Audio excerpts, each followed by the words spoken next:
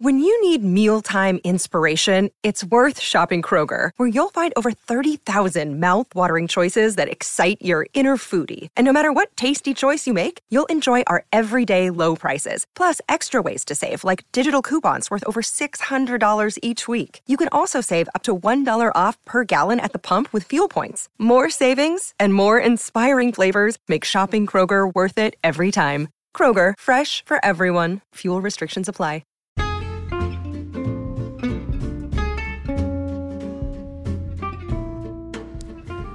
Hi, everybody. Pam at the Paper Outpost here, doing a junk journal craft chat with you guys. Sunny and I are both together on the living room couch, and we are snuggled in, reading your questions, seeing what you guys are thinking about. Here we go. Crafty Grandma says, "Hi, Pam. Even though I've seen hundreds of videos on how to make a journal, you always surprise me with your latest project. There is one thing that I've never seen anyone do, and that's how in the heck do you insert loose leaf or binder paper into a journal so the lines are horizontal and not vertical. Aside from adding washi tape or an extra flap, I am still at a loss, and for some reason I have so much loose leaf from some 25 years ago and aged very nicely too. Any ideas? Have a great idea." And somebody replied, let's see, Semiology said, "I glued two pieces together near the holes and put that into the signatures. It works." And that's an idea, like combining two upright pages to make a wider page. You could definitely do. You could also sew them together, glue or tape them together. Like I think you mentioned taping them together, or somebody mentioned that, I think. And so that is a possibility. The other thing is to get really wide paper. You could do that. That's lined. You could also mount. You could take your pieces of, this would be a little bit cumbersome, but it is a possibility. Let's say you want horizontal orientation of lined paper. Now, when we take a paper and we fold it in half, normally our papers are 8.5 by 11 on average, and we fold them in half. The lines are going up and down instead of sideways, and that's a quandary for junk journalers. Are you okay with that? Do you want to change that?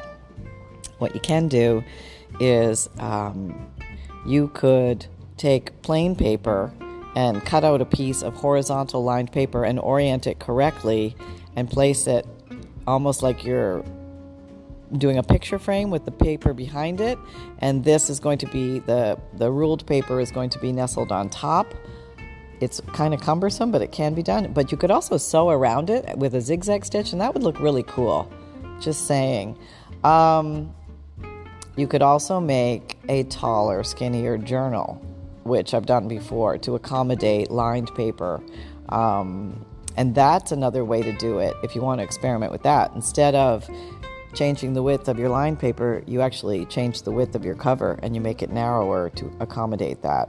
And you can also, if you're making your cover out of chipboard or something that's foldable, you can fold in your covers to make them accommodate a narrower piece of paper on the inside. Crazy random thoughts. If I think of any others, I'll pop them out, but that's what surfaced right now. And she's referring to the video called Reinvent an Old Junk Journal Part 1. Okay. Let's see. Diana Daniel says, "Where can I find pretty quilt pieces? Love the colors of yours. I found mine in thrift stores. For some reason, in Florida, quilts abound in thrift stores. You can usually find them for not much money. There's lots in my Goodwill. Some look like they're factory made. Some look like they're handmade. But you can find some pretty ones. So keep your eyes open. I don't know. In Florida, maybe we don't use a lot of quilts because we're hot all the time. I don't know. Possibly. And maybe that's why they end up in the thrift shop. But that is my source. Yeah, you probably don't want to say to your sister Sally, you know that lovely quilt that you made for me? Well, I cut it up and I turned it into 10 junk journals. Yeah, she's not going to like that. I would just skip that conversation, even if you do it. It's okay. It's okay. It's your quilt at that point. It's just like a junk journal. Once we let it go, we let go of all responsibility of what is done with that junk journal. Maybe it's going to be kept together. Maybe it's going to be taken apart, used for parts, gosh forbid. But things happen, and we just have to release our little babies into the world and let them go. Question, Elaine Bosick says, I want to use many old photos from my sis from 1942, her date of birth, in a junk journal for her. But how should I use originals without damaging them? Thanks for your help. Well, the easiest way is just to don't glue them down, don't even paper clip them on, but just tuck them into pockets, tucks, and belly bands and things like that. That way they can remain undamaged, unscarred. If there's writing on the back, she can still see it and access it. And then she can decide what to do with them if she wants to. If they're her photos, they're the photographer's photos, but I don't know. You know, when they're family photos, it gets a little gray. But she can do what she pleases with them at that point, and they will be undisturbed. What I have found is that I do collect a lot of old photos, so I do see what happens to a lot of old photos. And photos can fade with time, photos can break and bend and all that kind of stuff. But I would say overall, photos do pretty well over long periods of time. We're talking to the 1800s. I've seen decent photos, and I'm surprised at how well they've stood up. So we can go down the rabbit hole of acid-free this and acid-free that, and what is it, lignin-free this and lignin-free that. But I wouldn't worry too much about it, because I think the photos are going to be okay, short of them being run over by a steamroller, or, you know, her kids coming in with greasy potato chip fingers and going through her stuff.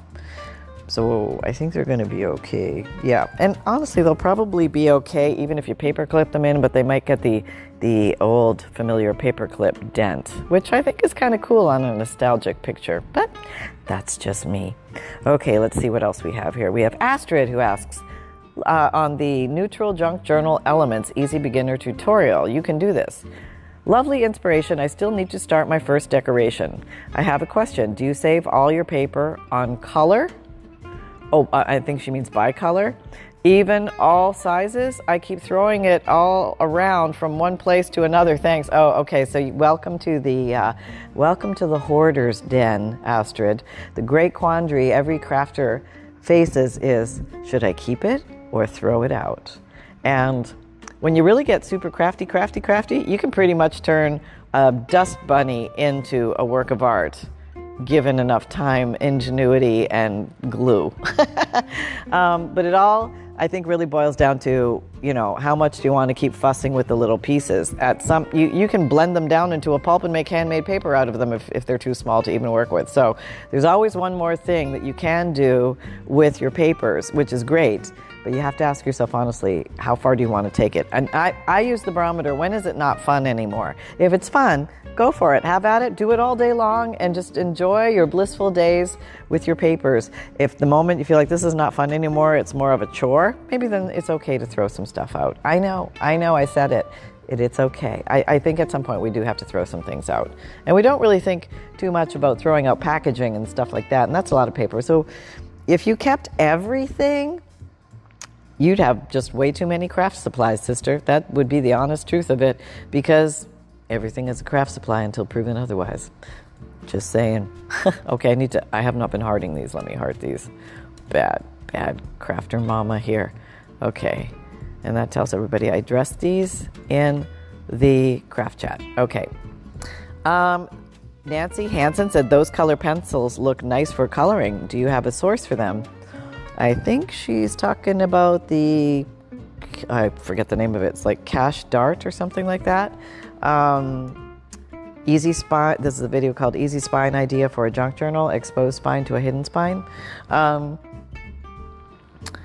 thinking they might have been like some kind of fancy colored pencil, because one day I originally learned how to pencil draw, then I started color pencil drawing, which I didn't do very well at. And then I moved on to watercolor, which seemed to be easier than actually drawing, which I was surprised. But I remember that I struggled with the colored pencils, and then I came to the conclusion it was my colored pencil. I needed to get the the fancy colored pencils in order to have magnificent colored drawings pour from my fingertips. Well, no, I found out it didn't matter what pencil I held. It was my skill level, and I just didn't really learn the skills of how to work with the colors yet. And that's something that I would like to go explore again, to do fun stuff like that. I think that would be really nice. And that just sounds like something that might tickle my fancy. Okay, so let's carry on with that. Then, Susan Kula says, when do coffee or tea dye paper, does it matter? When do you coffee or tea dye paper? Does it matter if the coffee is hot or cold? That might be a stupid question. Enjoy your programs. Okay, I've tried it both ways. I found everything looks fine in cold water. Like if I use coffee crystals and I add water. It's usually cold, Florida cold, okay, out of our tap water. And I mix it, it dissolves, and I seem to get effective results that I'm happy with, at least, and it does the job. So I don't think hot water is necessary, although I think the hot would speed up the process. It's not going to change the depth of the color, I don't think, but I think it would just make all the molecules bounce off each other more rapidly, and maybe your crystals would dissolve more quickly. I think some people use their leftover coffee pot coffee, nothing wrong with that. But the depth of the color that I can achieve with the crystals can be light or dark, depending on how much I put in, whereas your coffee pot water or coffee, it's the color it's going to be, unless, of course, you added water to it. But it's going to be one constant color. I think it's still going to work fine. I think it might be a little more diluted than the coffee strength that I make, but the lighter is not necessarily worse. I think it's actually very beautiful. And I really love tea-dyed paper, and you're going to find that your different tea bags dye to a different level. Now, you've got to use quite a few tea bags, at least I have. Like in one 3 to 3-quart saucepan, or like a pot, I might put 25 tea bags in there and just let them soak. Maybe because I'm impatient. It could be because I'm impatient. I could probably use 10 and get the same depth of color if I would just be patiently waiting. Now, here is where some heat might help the depth of the process, because the more heat that's added to the tea bags, the more pigment that will be released, therefore yielding a darker color. So it does work for tea, maybe better than coffee crystals. Yeah, there you go. The science of coffee dyeing paper. There's so many fun things you can do with... we should just have a video of coffee dyeing paper. That would be fun. I think I've done that already, but fun things you can do with the coffee dye as opposed to just coffee dyeing. You know what I mean? There's a million fun things you can do that are so different. Vonnie Green asks, where do I find those spray bottles? I bought mine on eBay, Amazon, Etsy. You can buy them anywhere. I'm probably sure I have links to them in my Amazon shop, but if not, just put spray bottles into any of those and it'll show you all different sizes. If you want to put the ounces, 4 ounce is a good ounce for those little bottles, 2 ounce bottles, 8, you can do bigger 8 ounce bottles, but sometimes it'll grow the funk. You know what I mean? Like that slimy layer of mystery substance after a while. You can put in a drop or 2 of alcohol to help slow down that growth, but eventually it'll find a way again. So I wouldn't go with the 8 ounce bottles. I'm thinking it'll just be too much dye for you to use up during that time. It's better to make it fresh, use up what you got, and then, try not to store. Honestly, I have a bunch stored and it's actually still okay. But it can grow the funk. That's all I'm saying. Yeah, the funk will grow more readily if you're storing coffee dye as opposed to ink dyes. So it must be maybe there's a little something in the coffee, that's causing the funk to grow. So there you go. Yeah, I know that was a lovely topic, wasn't it? Well, if you've stored it in the fridge, you know what I'm talking about.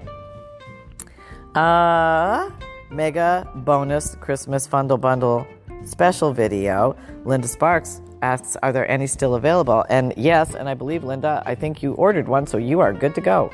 Congratulations, they are limited. So grab them while you can. They're in my Etsy shop right now.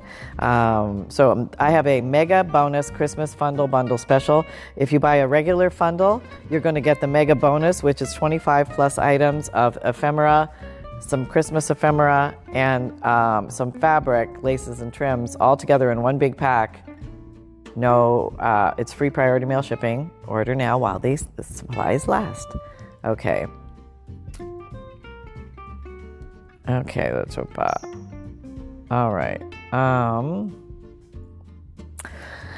Will you please review Bombay ink dyed papers? Thank you. Okay. Okay, so back in the day, when I bought everything that wasn't nailed down, I bought this set of Bombay inks. And I thought they were beautiful. They are beautiful. They come in really pretty little bottles. And they were kind of expensive. I think I remember paying $70 for a set of them. And I was afraid to use them for a long time. And then another long time passed, another long time passed, and another long time passed. It was a classic case of saving my pretties. And I ended up like nesting on them like some mother hen. I was afraid to use them. And finally I decided, I had a feeble attempt at trying to work a fountain pen, and let's just say it ended up in an inky mess, and the two of us were never friends. We don't really talk anymore at all. Pass each other on the street and just look the other way, you know, that kind of a relationship. And it is kind of sad because I'm sure there's a way to get the ink in the fountain pen successfully and make beautiful calligraphy. I have never gotten there myself, but I know others have gone before me, and there must be a way. So maybe in 2024 I will attempt that again. Maybe we'll actually videotape that. That ought to be a pretty funny one, because if there's somebody who can mess it up, that'll be me. But anyway, so I thought, well, what am I going to do with these Bombay inks that are getting old? And I don't know if they have a lifespan, but how can I use them? It's pigment. I'm a paper crafter. Let's do this. So I turned them into ink sprays. So I was buying a lot of the Tim Holtz Distress ink sprays, but I thought I have all this beautiful concentrated ink pigment. Why don't I just put a squirt or 2 or 4 of this into a little 4-ounce bottle, add some water and maybe 1 drop of alcohol, and put a little spritzer top on it. So that's what I did, and they work great. And just be very careful when you're using these. You really want to cover your surfaces. Maybe I was using, I think, an old shower curtain. I would just lay down on the floor, and then I would spritz on that, like put my art project in the middle, spritz, and move on. And I would use stencils on copy paper. Oh, can you hear that? Sonny's snoring. Okay, we're going to just see if we can pick any of that up here, because now he probably knows I'm sneaking up on him, but oh, of course he stops now. Okay, well, he'll probably give it. There's a snort. Did you hear that one? I don't know if you can hear that. Oh, yeah, every time I go over there, he's on to me. I think he's going to do it again, but we'll just wait for him. Oh, he huffed. I think he's awake now. Okay, so, yeah, be careful you don't get the ink all over your stuff, because it will stain forevermore. Just be sure you really like the colors you're working with. Okay, so, 1995, Marixa says, who would have thought that junk mail could look so pretty? Love it, thank you. And she's referring to the easy junk mail envelope idea for your junk journal video. Thank you. Oh, hello. Yep, I have no idea how to control my phone while I'm podcasting. Excuse me, I'm an idiot. Okay. Jean Lubo says, question, how does a journaler put a whole picture into a signature without losing the whole oh, I know what she's saying, the whole picture. When you fold your papers, you lose half the picture.